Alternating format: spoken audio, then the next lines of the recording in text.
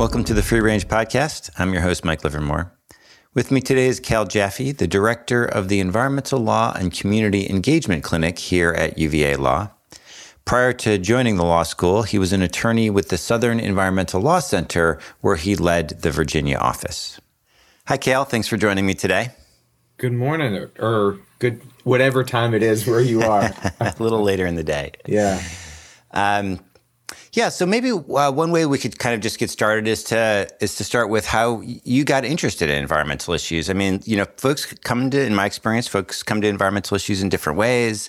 Some folks have early childhood experiences, playing on the coasts, and that leads to a lifetime interest in coastal ecosystems. Or some people get involved in politics because they like politics, and then end up getting attracted to environmental issues for various kind of specific reasons. So I was just curious what drew you to these issues.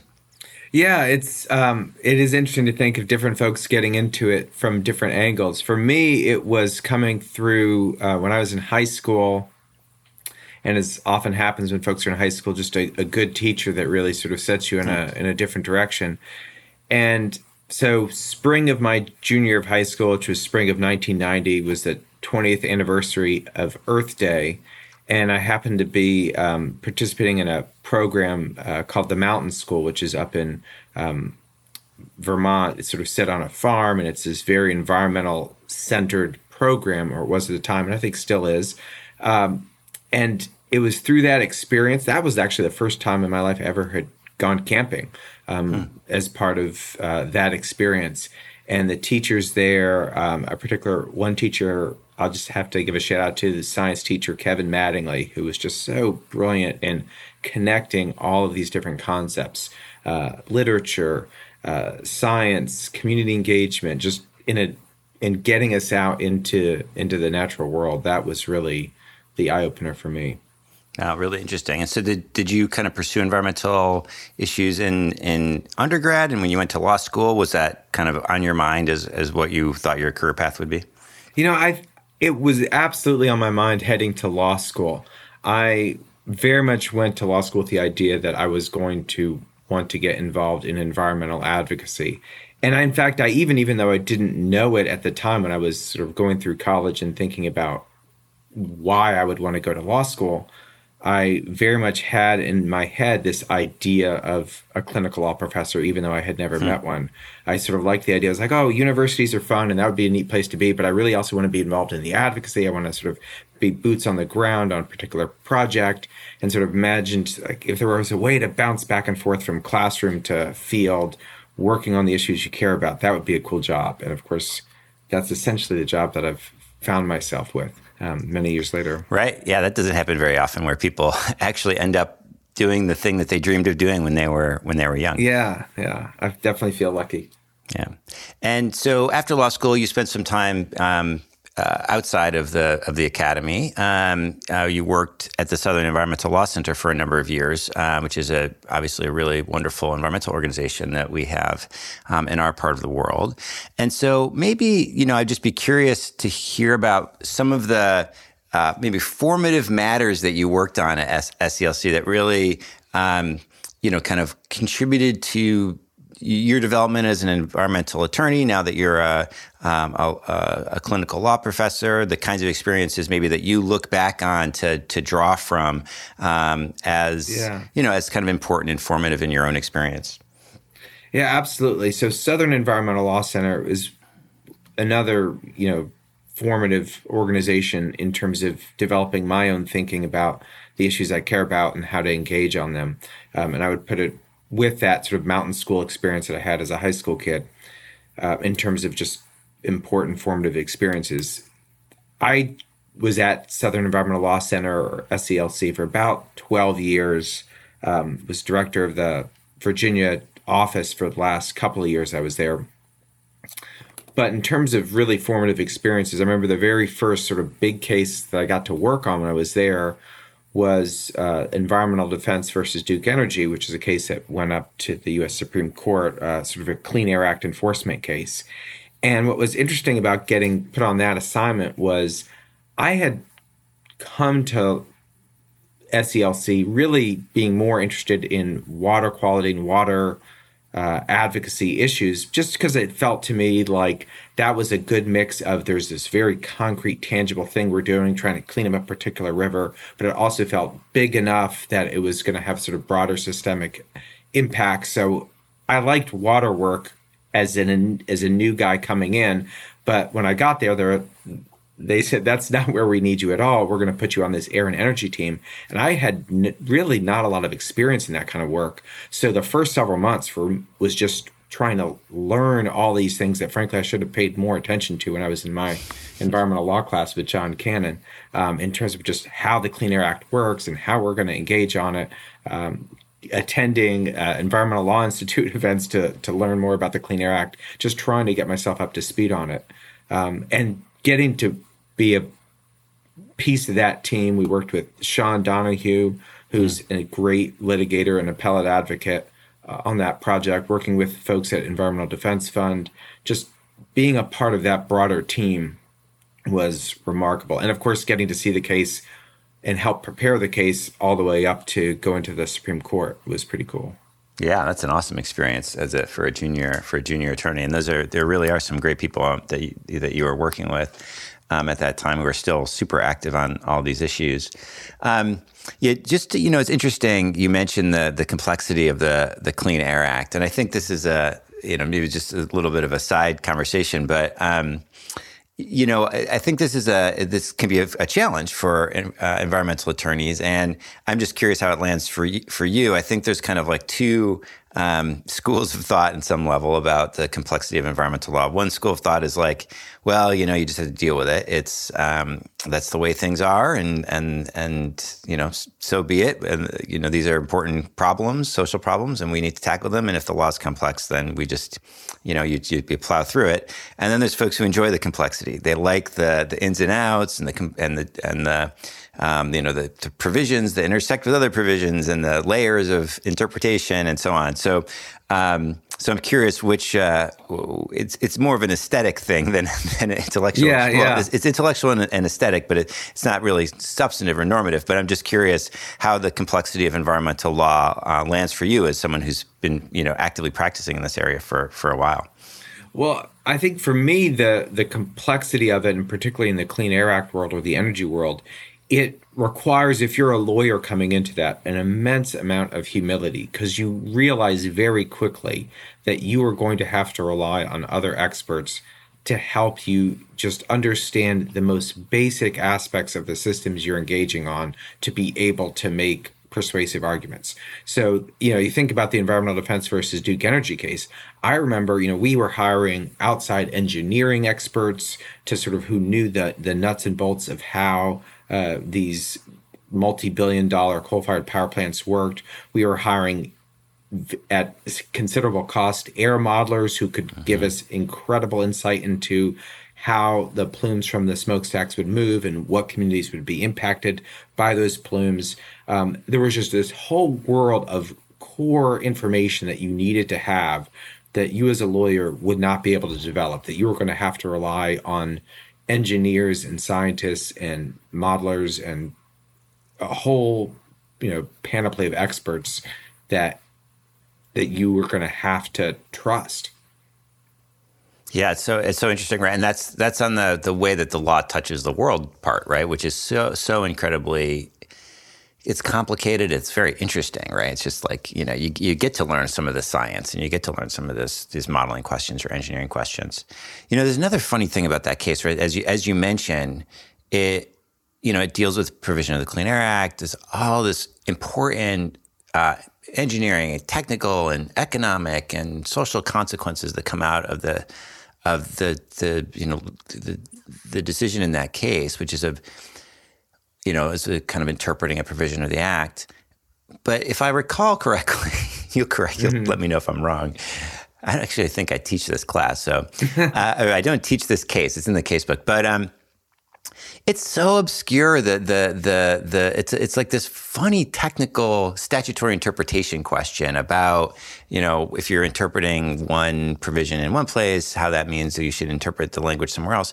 And I feel like the court's decision is just so removed from the real world consequences that you were just talking about, like what it means for the air quality, what it means for consumers' prices, what it means for workers, and what it means for local communities. I mean, it has all those important consequences, but it's not like the court, sits down and does the cost-benefit analysis or grapples with all of this important, all these important social consequences. It just like thinks in the abstract about statutory interpretation questions. Yeah, I mean, well, one is, am I right about the case? But the other one is just, that's a funny thing about being an environmental lawyer too, is that you sometimes find yourself making very funny kinds of statutory and very internal to the law and legal interpretation questions, but they have these enormous social consequences. Yeah, I mean, I think, right. So it's this highly technical case dealing with the New Source Performance Standard program and the Prevention of Significant Deterioration program, and what the term modification means in those terms, which seems like it could be a somewhat common sense term, and of course gets insanely wonkish. What stood out for me was, I remember being in the courtroom for oral argument, and I guess we could go back to the transcript of oral argument to see if my memory is correct or not. But I remember Sean Donahue, who was arguing the case for us, he opened with that the regulations, the sort of the EPA regulations that we were asking the court to interpret, Sean's opening statement was, the regulations are clear on their face. And before he even got to the next sentence, Chief Justice Roberts interrupted him and said, well, that's an audacious statement, counselor. And then Justice Scalia intervened and said, yeah, we've been poring over these regulations, for weeks. And, you're telling us that this should have been an easy case. And just sort of, we were immediately on the back foot, before we even got through the first paragraph of opening. So, yeah, but I think what, this is sort of the nature of that case. I think it's the nature of a lot of environmental advocacy. The firm and the organizations that were representing Duke Energy there, and there was sort of this large, utility air regulatory group that was also involved, other electric utilities that were involved that had implications for other cases involving Southern Company and other big utilities. They had obviously an immense amount of expertise. And what was really fascinating about the case was, back when we were at the district court level, was just mountains and mountains of pages in discovery and documents from the utilities sort of understanding the minutia of this. And what was clear in that case was, one, they certainly had a role in making it complex, that it wasn't that just government bureaucracy run amok. It was the industry very much sort of driving that complexity to serve their own advocacy interests. And yeah, I mean, just to give you a sense of how intense that piece of the case was, my memory is there were 7 million pages of documents in the discovery phase of the case. I mean, just essentially a warehouse full of information. And a lot of it was the industry having sort of years of plans on how to delay implementing these, what would be admittedly very costly pollution control programs that the Clean Air Act would require. So yes, the complexity is there, but frankly, it's in some sense weaponized by stakeholders in the process who are trying to delay implementation that would be required through that language. Yeah, it's also just an interesting point while we're on this, the way that the legal system works in some sense. How at the district court level, it's this very fact-intensive exercise, and the court is pouring over, like the judge is like presumably really looking at these complicated documents, and there's all the attorneys and the experts, and it's just a very fact-intensive exercise. In some sense, it's grappling with these real-world issues, and maybe some of it is manufactured complexity, maybe some of it is just the reality is we're kind of managing very complex systems, so some of the rules are going to be complex, and the social consequences are going to be hard to understand. in the first instance without serious amounts of effort. And so that happens at the district court. And then gradually, the issues get distilled, and the factual questions in some sense become blurred or fall away. And then by the time you get to the Supreme Court, where, the question gets approached as like at least some of the judges approach it as like if it was a transcendental question about the meaning of words, rather than, this like real world decision about, coal and where it gets burned and how much and what technologies we're going to put in place, and people are going to get sick or they're not going to get sick, and energy prices are going to go up or they're not going to go up, and all that real world stuff that is really what we're arguing about. We're not, we're not arguing about the meaning of the word modification because we're interested in the Platonic ideal of the word modification, right? We're interested in arguing about it because it has real world consequences. So it's just an interesting, it isn't, and I'm sure you've just seen this many times over the years of, this fact intensive, complex thing that we're dealing with kind of gradually turning into some very obscure, in some sense, legal question. Well, and there's a real art to that because in the district court case, in the district court stage of the case, of course, the court has no choice. They have to deal with it. You filed the case. As long as you've got jurisdiction and venue and all that squared away, they've got to deal with it. The Supreme Court, of course, has the freedom and the discretion to, handpick the cases that it finds interesting. So when you've been eyeballs deep in the weeds, it's very hard to think about how do we abstract this case out to a point that the justices, or more specifically the justices' clerks, would find it interesting enough to sort of move it up the to where cert might get granted. And that's, I don't remember the specifics of how he tweaked the question presented that we drafted in our cert petition in environmental defense versus Duke Energy. But I remember I was working on it, sort of deep into the weeds on it. Other attorneys at SELC were working on it. Vicky Patton at Environmental Defense Fund was working on it. And then Sean was brought in, and he just had a completely different way of thinking about the case, about what it was. That was just not something that had been in my mind at all. It was this very abstract, much more of an administrative law case and a due process case, and not a Clean Air Act enforcement case. And of course, that's exactly what you needed for a cert petition to get granted. If we had stayed in the weeds and just drafted what we thought the case was about, the court would have thought, oh, hell no, we're not digging into that mess. Boring. Yeah, exactly. Yeah, funny. That's a real skill, and it's just really interesting, and that's the value of working in teams, of course, and lawyers are always doing that, and bringing in people at different stages, and yeah, it's really, really interesting kind of practical experience of how you do this stuff.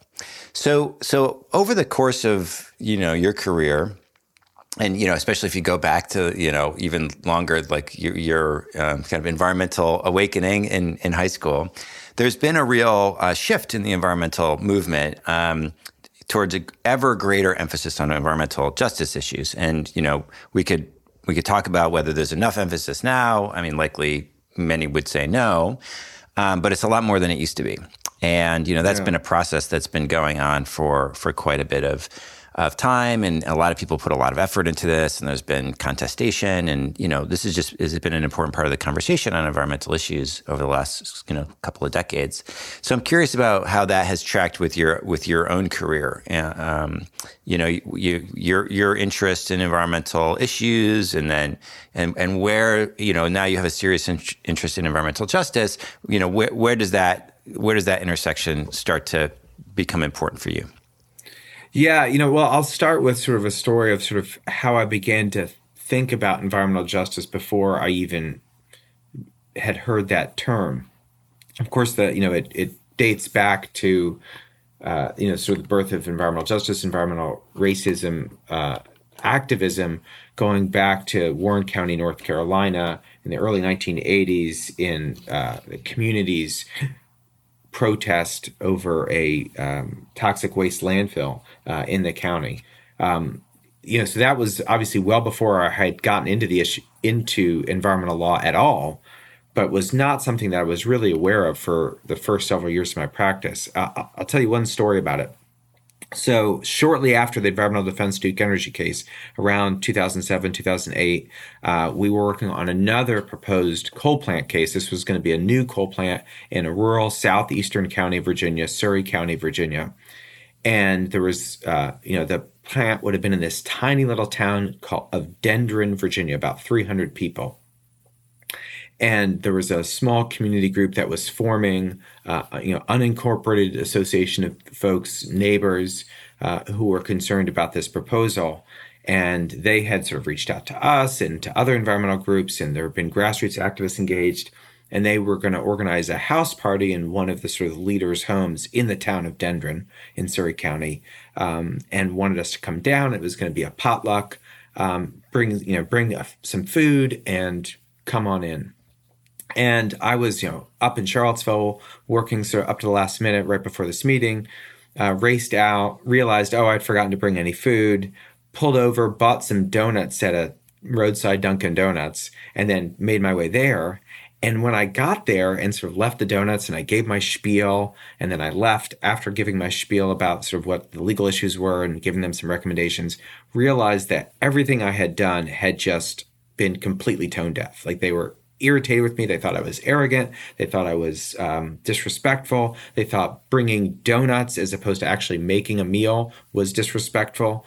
And it was sort of this good lesson in humility that essentially what I had done with sort of one small little gesture or after another was send this message that I thought of myself as the expert and I was parachuting in to direct this case. And that's not what they wanted at all. They were the experts. It was their community. They knew what was at stake. I didn't live there. I didn't appreciate the risks.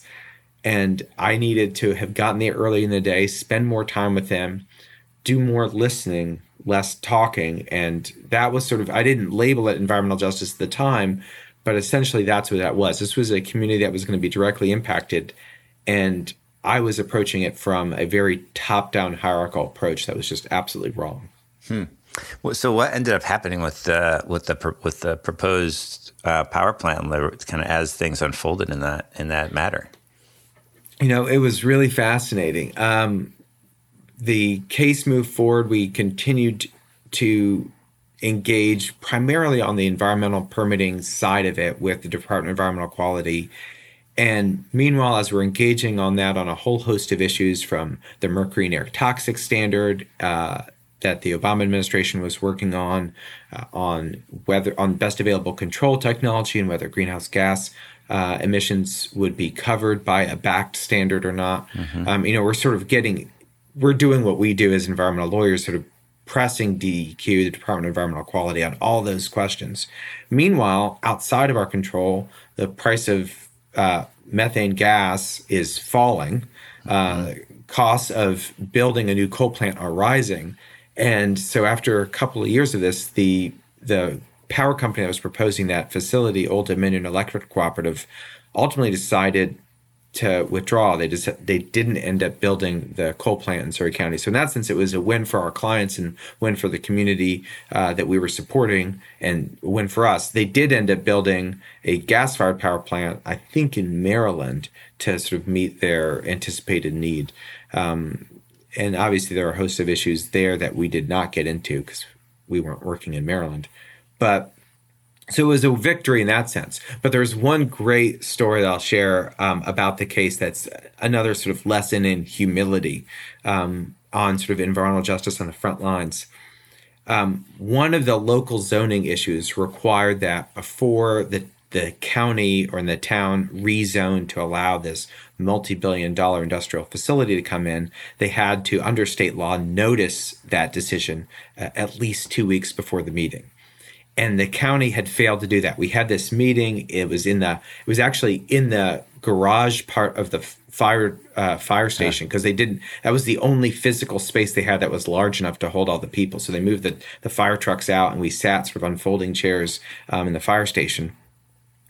And there were a couple of us who were at that meeting who sort of raised the point that they had not properly noticed this as a decision-making event, that they had to, they couldn't actually rezone tonight. They had to do something else. and they disagreed. They got advice from the power company lawyer that said they could go forward. So they voted to rezone. And then immediately the local community group said, well, you guys are going to sue them over this decision. And I said, no, I don't think it's really a great use of our time. Because frankly, all they have to do is just renotice it and vote 2 weeks later, and our case is moot. Like, let's not waste our time on that. But one of the local folks disagreed. Is this guy who was a blueberry farmer. And so he filed a pro se case challenging the zoning. And instead of just mooting the case by re-noticing the hearing and voting again 2 weeks later, the law firm representing the power company litigated it for several months and ultimately lost. And they lost. Like they spent a ton of money. They were fighting this guy who's just trying to figure it out pro se. And I was just sort of could not understand it. And it was just all about hubris. It was this we're not going to admit having made a mistake, especially to this blueberry farmer who's trying to tell us that it was our mistake. Wow. And did that end up so they spent all the money on litigation. Did it end up, was there stuff that happened that they had to then go obviously they had to redo that meeting, but then did they have to go redo other stuff? Like, did it actually end up kind of throwing a monkey wrench in the works? I mean, it's hard to know how big a monkey wrench it threw, but it absolutely impacted because it delayed moving forward on the project. They couldn't do they couldn't do anything on the land until they'd gotten the zoning cleared. Of course, they were still way behind on the environmental permitting phase, so maybe they couldn't have done anything anyway. But it absolutely added to their costs. They're paying, Richmond law firm rates to litigate a matter that they shouldn't have been litigating. Right. And also just the complexity and the uncertainty, and there's just like one more kind of front in the fight. Absolutely. Right. Yeah, I love that. I love that story. So those are, it's really interesting illustrative cases of, like the lessons in humility, right? So that was a strategic. The first one was kind of like, just a kind of what's the right attitude to have as you come in, and it's kind of you to offer these stories, and they're representative, right? They're not like it's like this was your personal failing. This is the kind of indicative of how the whole environmental movement was perceived for a long time, and I think even to a certain extent still is. And that's something that a lot of people are working very hard to change. And so maybe we could. Maybe we could shift a little bit to the clinical context and what you've been up to recently, and then maybe talk a little bit about how in teaching you take those lessons and impart them onto the students.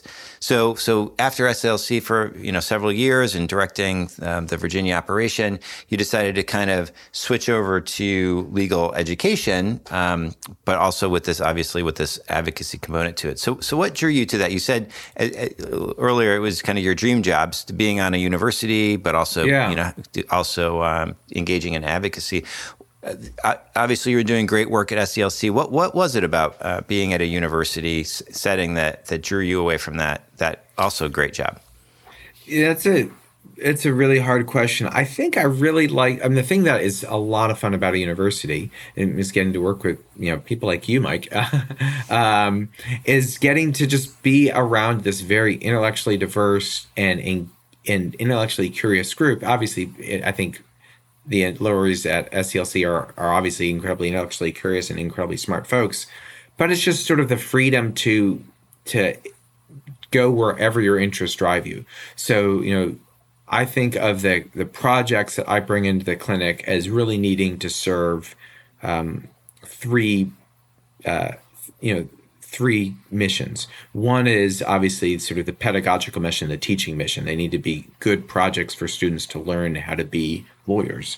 So that's number one. Number two is I think they should serve obviously a public service mission where it's a pro bono clinic. We're not charging our clients anything for the legal services we provide. Maybe they should be worried, you get what you pay for. But they're getting free student labor on these projects, and so there should be a public service mission. And then the third piece, which is really the piece that I think distinguishes it from Southern Environmental Law Center work, is picking projects that are intellectually interesting to me, that are academically interesting, where oh, this is something I've read about and I'm curious about it. And I don't have to worry about, well, we have an organizational mission that it's very specific, and you're on our air and energy team. And so you can only work on air and energy cases, and that's it. I get to bounce around. So I've worked on an environmental justice case involving, landfill in Cumberland County, Virginia. I've worked on a CERCLA case out of Montana. I've worked on Clean Water Act cases. I've worked on Public Utility Commission cases. So it's just, maybe I'm falling into the trap of, jack of all trades, master of none. But I'm getting that is the thing that's really different about working in a clinical environment at a university setting that you don't get, that you don't really get if you're in an NGO working as part of sort of a mission-driven organization and you have a specific role to play there. Here, you've got a little more freedom. Yeah, that's really interesting. And, it makes a ton of sense. I mean, I totally see the fun in that, right? And then just the intellectual stimulation, and also like there is something just very different. Whereas in some sense, every organization like SCLC or Environmental Defense Fund or Earth Justice or or outside the environmental domain for that matter, the ACLU or any advocacy organization, they have limited litigation resources. They're only going to be able to take some cases, right? And the way that a lot of the NGO world, the advocacy world is going to do that is they're going to be looking to like maximize their impact on a specific set of kind of broader policy goals. Like, the Sierra Club was funded with a big grant from the Bloomberg Foundation to shut down coal-fired power plants or stop coal-fired power plants from being built. And so then they're going to pick cases that align with that, broader kind of strategic mission, right? The ACLU is going to pick up certain kinds of, say, First Amendment style cases or whatever their kind of broader institutional missions are. Whereas with the clinic, there is the public service mission, but it's a little different, right? It's not like this is about you pursuing some particular ideological, or broader policy agenda. I mean, obviously, It's kind of generally stuff that's good for the environment and whatever, but it's not like you're like, okay, we're going to use the clinic resources to do impact in this particular area. It's you want to work with groups who might otherwise struggle to find legal representation.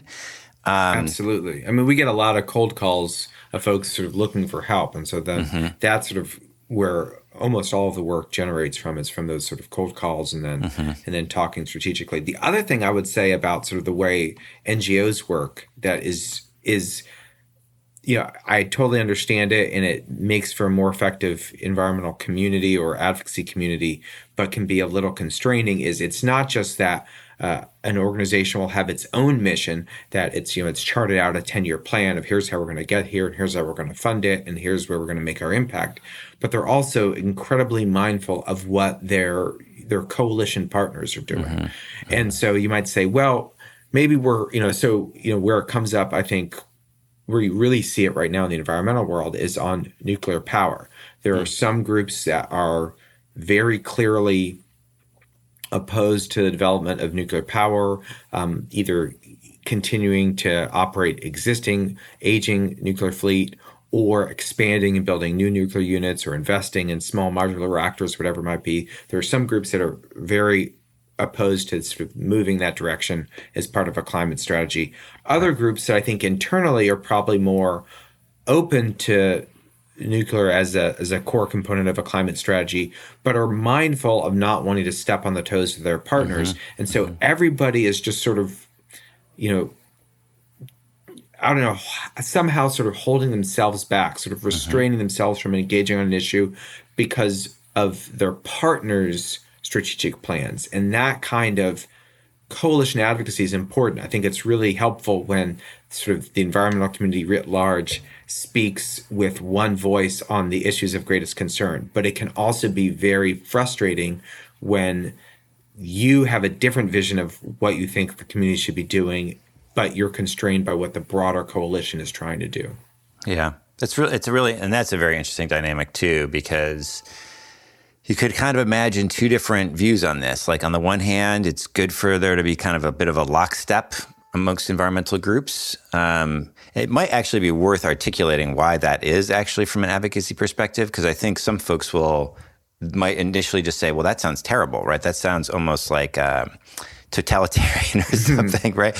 Like everyone has to agree about everything. And wouldn't it be better if we had like a, diversity of voices and lots of different, different groups that hold different positions, and some were pro-nuclear and some were against nuclear or whatever, and some, favored distributed generation and some whatever, whatever the issues were. So maybe I think it'd probably be worth articulating why it is that there is value in this kind of cohesion within the environmental community in terms of their political messaging and advocacy. Well, I think there are two reasons why there's strategic value in having a unified front.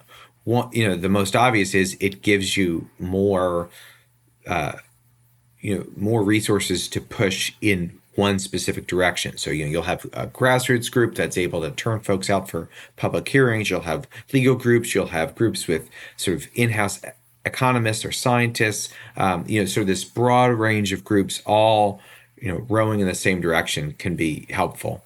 But the other reason that I think is frankly probably more important is that the rest of the world, the regulated industries that you're often going toe-to-toe with, the legislators that you're trying to lobby, the media that's covering all this, they are going to write about and think about the environmental community as a monolith. And I saw this all the time. I did some state-level lobbying at Southern Environmental Law Center for a few years when I was there. And you would go into a committee room, and if there was one environmental group that supported a bill that the rest of the community opposed, the committee members, the legislators on that committee would say, well, we've got, this is a consensus bill. We've got environmental community supports it.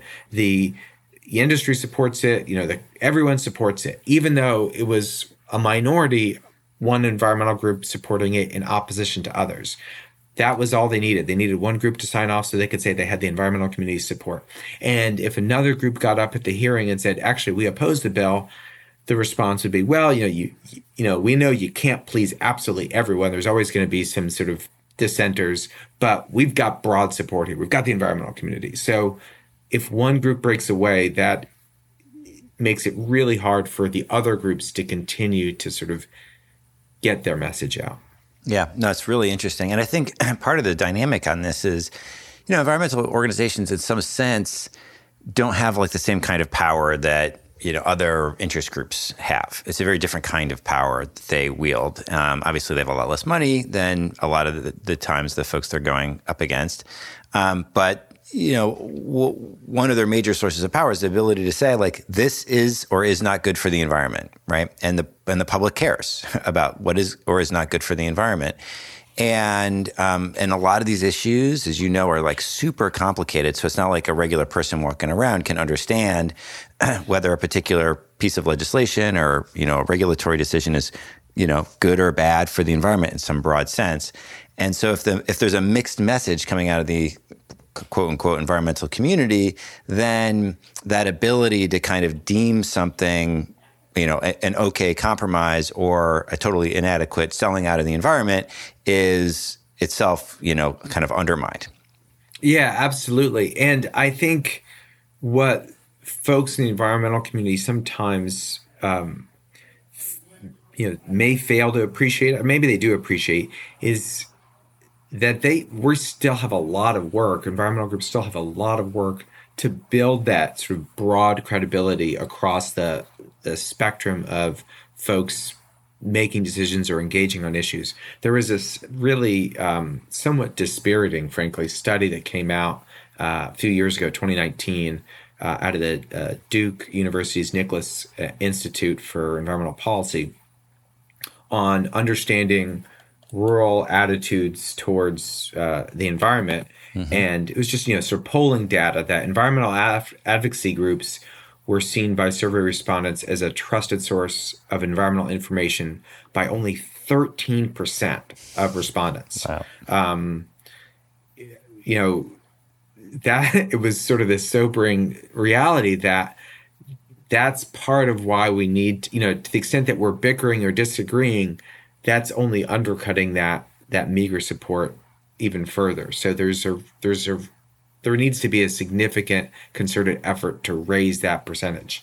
Yeah, it's a disaster. I mean, that's a whole other interesting line of the kind of path that we could go down is the way that the environmental community is kind of seems to have lost the confidence of a substantial chunk of the American people. It has the confidence of another group, and we should say, in fairness, there are if you polled a different group, you would get a much higher number, right? That's a very specific group of people.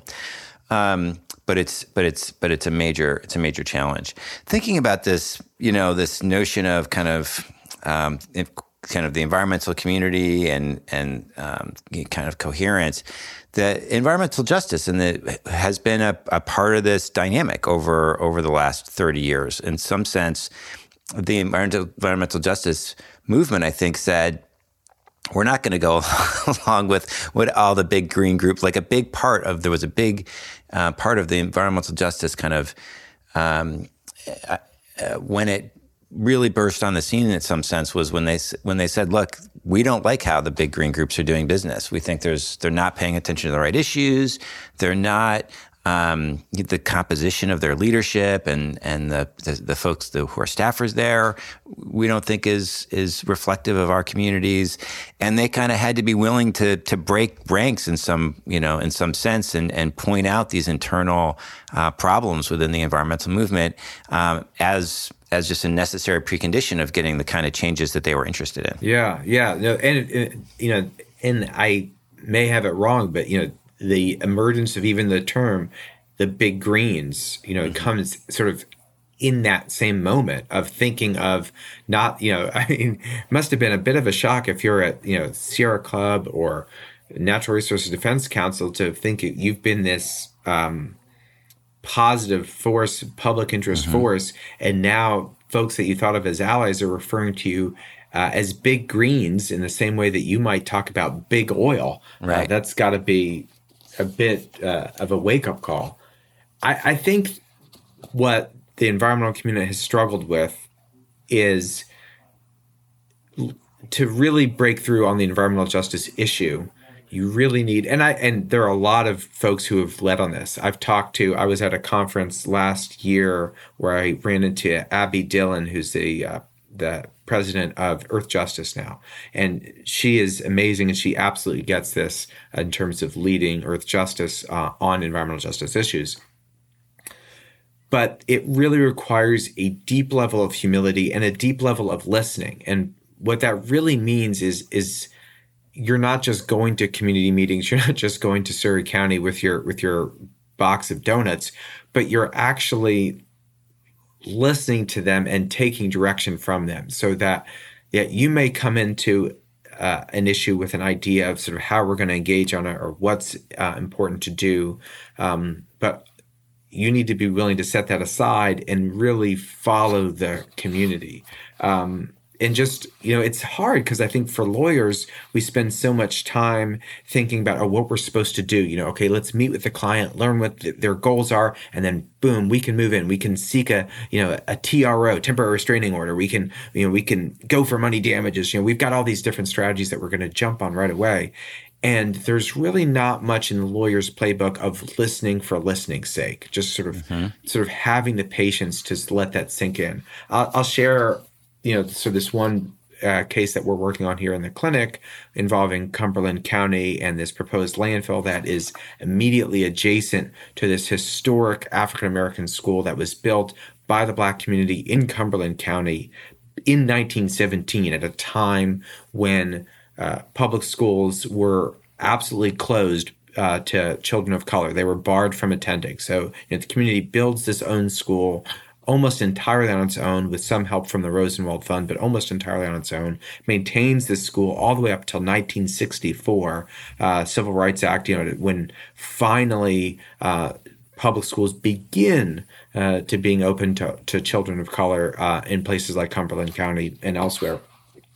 But anyway, so we're working to help them preserve this school and resist the impact of a proposed mega landfill on a land that's immediately adjacent to where the school is.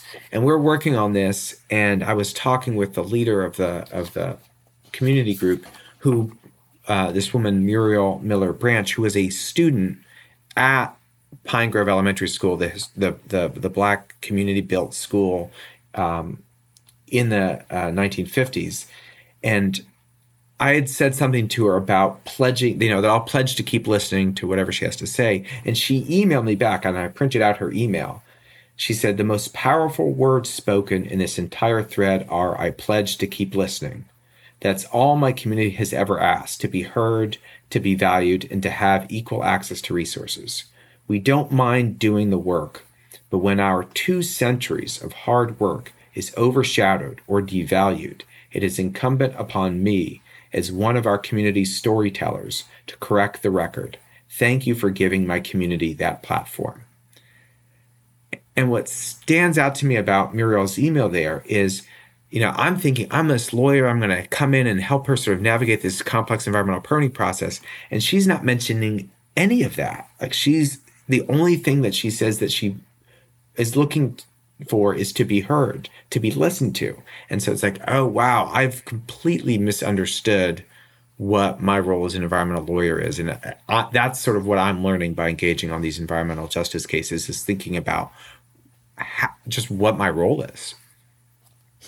Yeah, it's a really powerful case. It's a powerful story about this, the importance of listening and the importance of which we should just note. And we've had other podcast guests when we've talked about the environmental justice movement over the years. Gerald Torres is who I'm thinking of specifically. Talking about this in that other conversation, we were kind of talking about the procedural versus substantive questions in environmental justice. Is it kind of is the main focus about ensuring substantive justice and fairness and kind of outcomes, or is it about a process that's open and inclusive and where people's voices are respected and there's room for people to have their voices heard and their stories told, or to tell their stories? And so, and that's always been a big part of the environmental justice movement is focusing on both of these things, both substantive outcomes and fair and inclusive processes. And so, what you're describing is kind of that reality in a very concrete situation where we're talking about it's not just about the outcome. Obviously, the outcome matters with respect to this landfill and this historic school, but the process of getting to the outcome. If someone parachuted in and didn't listen to anybody and just adopted a litigation strategy and even if it was successful, that's not what folks are looking for. Yeah, absolutely. And I would say it's process. Obviously, this is essentially what you just said, but it's process with substance. Right. What you see from, whether it's this project or another project, is sort of the regulated industry that's proposing something. All the time you hear, folks on that side say, well, we are listening. We've had so many different community events. We've had so many public listening sessions. Of course we're listening to the community. And you think, well, no, you're not, because you haven't been willing to reconsider every aspect of your project in response to community concerns, including maybe concluding that, wow, this isn't the right place for this kind of project. Like really sort of that kind of community engagement requires giving everybody an equal seat at the table.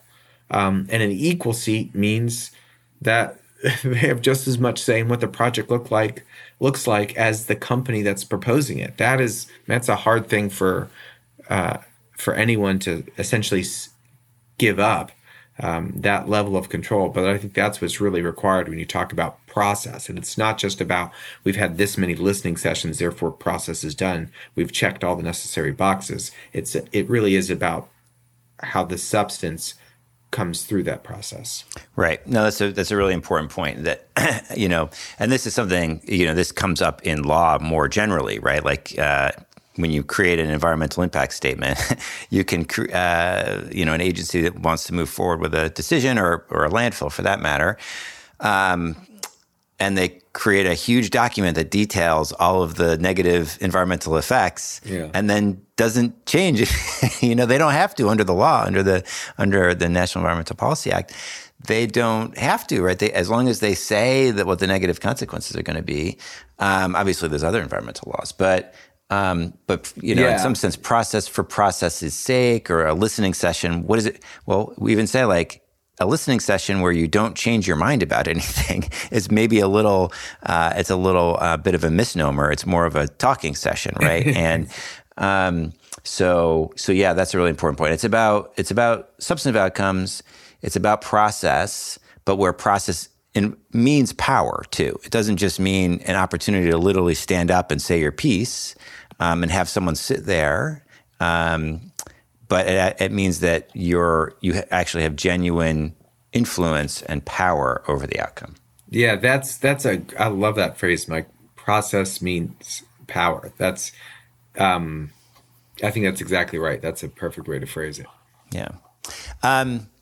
So one of the questions that this brings to mind, or this kind of notion of listening to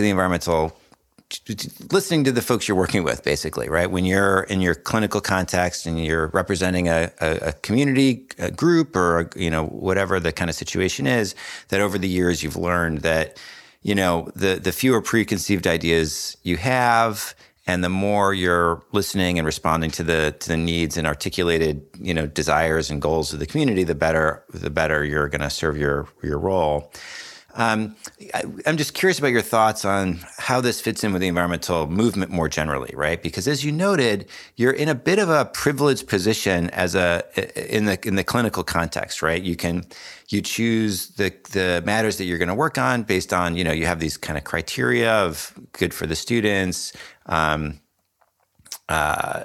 for the community in some broad sense, also intellectually interesting, and it doesn't have to be a kind of fit into as a cog in a bigger strategic machine, right? In some sense, whereas you take Sierra Club or Earth Justice or SCLC or any group, they very understandably have a bigger strategic set of goals, right? They want to improve air quality, or they're trying to address climate change, really big picture things. And what they would ideally want, I think, is for any particular matter that they're working on, whether it be litigation or legislation or a regulatory thing or whatever it is, there's an ideal that it would fit into the strategic picture. And then you could say, okay, this is the grand plan, and this is how everything that we're doing fits into the grand plan, right?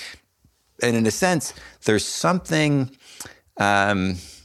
There's some conflict there between having that grand plan where everything fits together and the kind of listening forward, bottom up, work with the community, and listening for listening's sake, and letting the community, direct the show to a certain extent. It's not just listening; it's also like what they want is going to kind of be the way things work, and even if that doesn't fit in with your grand strategic plan. So how do you think the big groups manage this, or what do you think the good way to kind of think about this stuff is? Well, I think part of the way to think about this is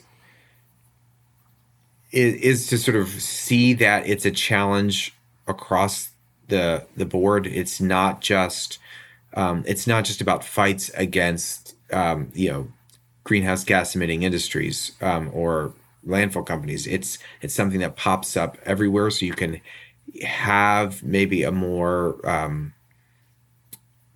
holistic strategy to it. I'll just give you what I'm thinking about in terms of where it pops up in a slightly different context. Is this was back when I was at Southern Environmental Law Center, and we were supporting a proposed wind farm in sort of far south in the coalfield region of the Commonwealth of Virginia, right near Bluefield, West Virginia, so right on the West Virginia line. And we thought this was great. This is the environmental community had termed this a just transition project. In other words, if we're going to transition away from greenhouse gas polluting resources, we need to help sort of those sort of coalfield communities transition to other options. And here was a wind farm that they should support, and it was running into problems. There was I won't name the developer of the wind farm, but they sort of parachuted in, and ultimately the local zoning that had to be changed, at least at this time, maybe things have moved forward in the years since I left, but the local zoning was they rejected that change. And one of the issues that one of the supervisors mentioned at this sort of public hearing on it was a complaint that the executive for the company developing the project had flown in on a private jet to come to the meeting and then flown back out and didn't spend a night in the community. I mean, it's not a factor that is frankly relevant to the local zoning decision, whether the applicant has spent a night in one of the local motels or not. It's not part of the law, right? It's not. Yeah, it's not a legally defined consideration, but it was obviously important to this particular supervisor and others, and it was a great example of, wow, we're supporting this wind farm, and this coalfield community is resistant to it in part for the same reasons that we're seeing in the coal plant in southeastern Virginia or the landfill project or any of these other projects. It's that same problem that's not just about polluting industry versus environmental interest. It's sometimes it's going the other way. And so there has to be some sort of broader holistic mindset that we adopt that's going to work regardless of what the different problems are on the ground. Yeah. Yeah, it's a really interesting story, and often it puts me in mind of these narratives that inform just a lot of how we structure our lives and our advocacy and fundraising and kind of there's a lot of us versus them out there, mm-hmm. and to a certain extent that has to be, and to a certain extent it tracks reality, but it can also be kind of dangerous because when you adopt that kind of mentality, then some collateral damage becomes okay, right? Oh, it's like, okay, this community isn't happy with this wind farm, but like, so what? We've got to make a transition here, right? Mm-hmm. And that might not be actually, good. It might not be good for various reasons, right? It's not, fair for the community. It's not probably good politics at the end of the day, mm-hmm. But it's hard to get away from those narratives. Yeah, there's a little book by Shalonda Baker, who's now in the Biden administration, called Revolutionary Power. And she talks about a bunch of these sort of environmental justice cases in the climate context. And she uses, as a pejorative term, the term climate fundamentalists. Folks who are so focused on decarbonization, and if a local community doesn't like it, so what? We've got to make that transition. And when I first read that book, I thought of myself, I was like, well, I sort of think I'm a climate fundamentalist. Right. I mean, right. It's a pretty big freaking problem. In fairness, right? It is a big deal. That's right. Climate change is not, just a trifling matter. Yeah. So I haven't fully wrestled with that of, okay, I get it. I've, mea culpa, I've done a bad job of listening for listening's sake. I need to work on that. I need to bring humility to that. But I'm also can't shake this voice in the back of my head that's, reading the latest, summary for policymakers from the IPCC and thinking, oh my God, we really do need to be climate fundamentalists. Right. This is an emergency. Right. Yeah, it's a hard balance. It's a really, really, really tough balance. So maybe we just have a couple more minutes. Thanks for spending so much time with me today, Cale. So I guess my final question would be, in teaching and working with clinic students, like how do you think about how to kind of impart these lessons? Obviously, you don't want the clinic students to make all of the mistakes that the environmental community has made over the years.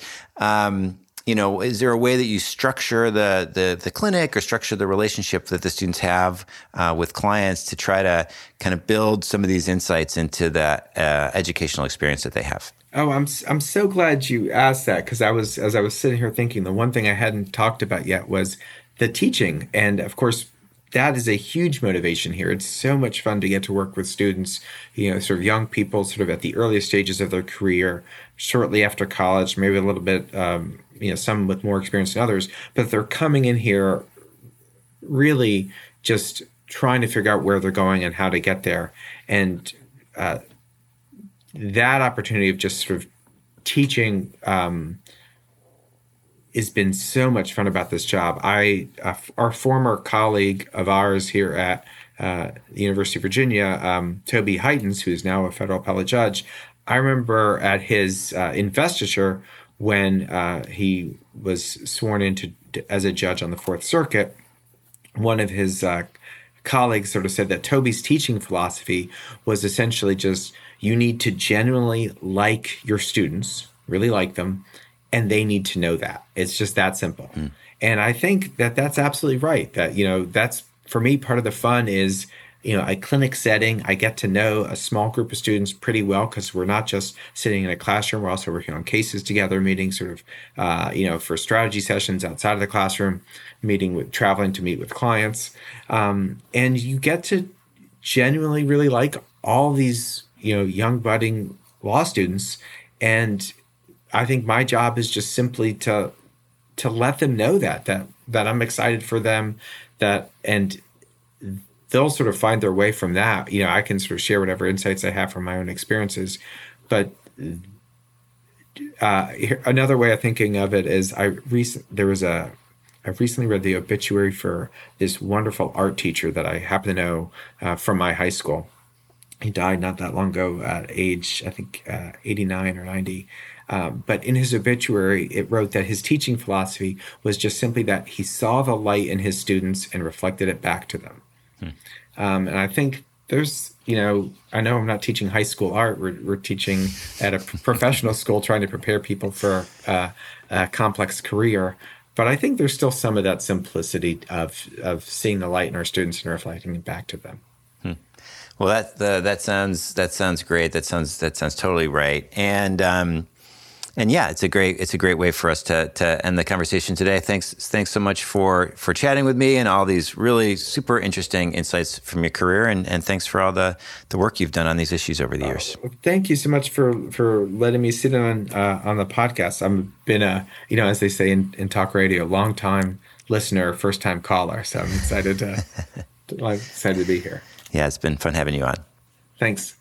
And listeners, if you enjoyed this episode, let us know. You can give us a like, a rating, subscribe to the podcast, and follow us on social media. It'd be great to hear from you. Till next time.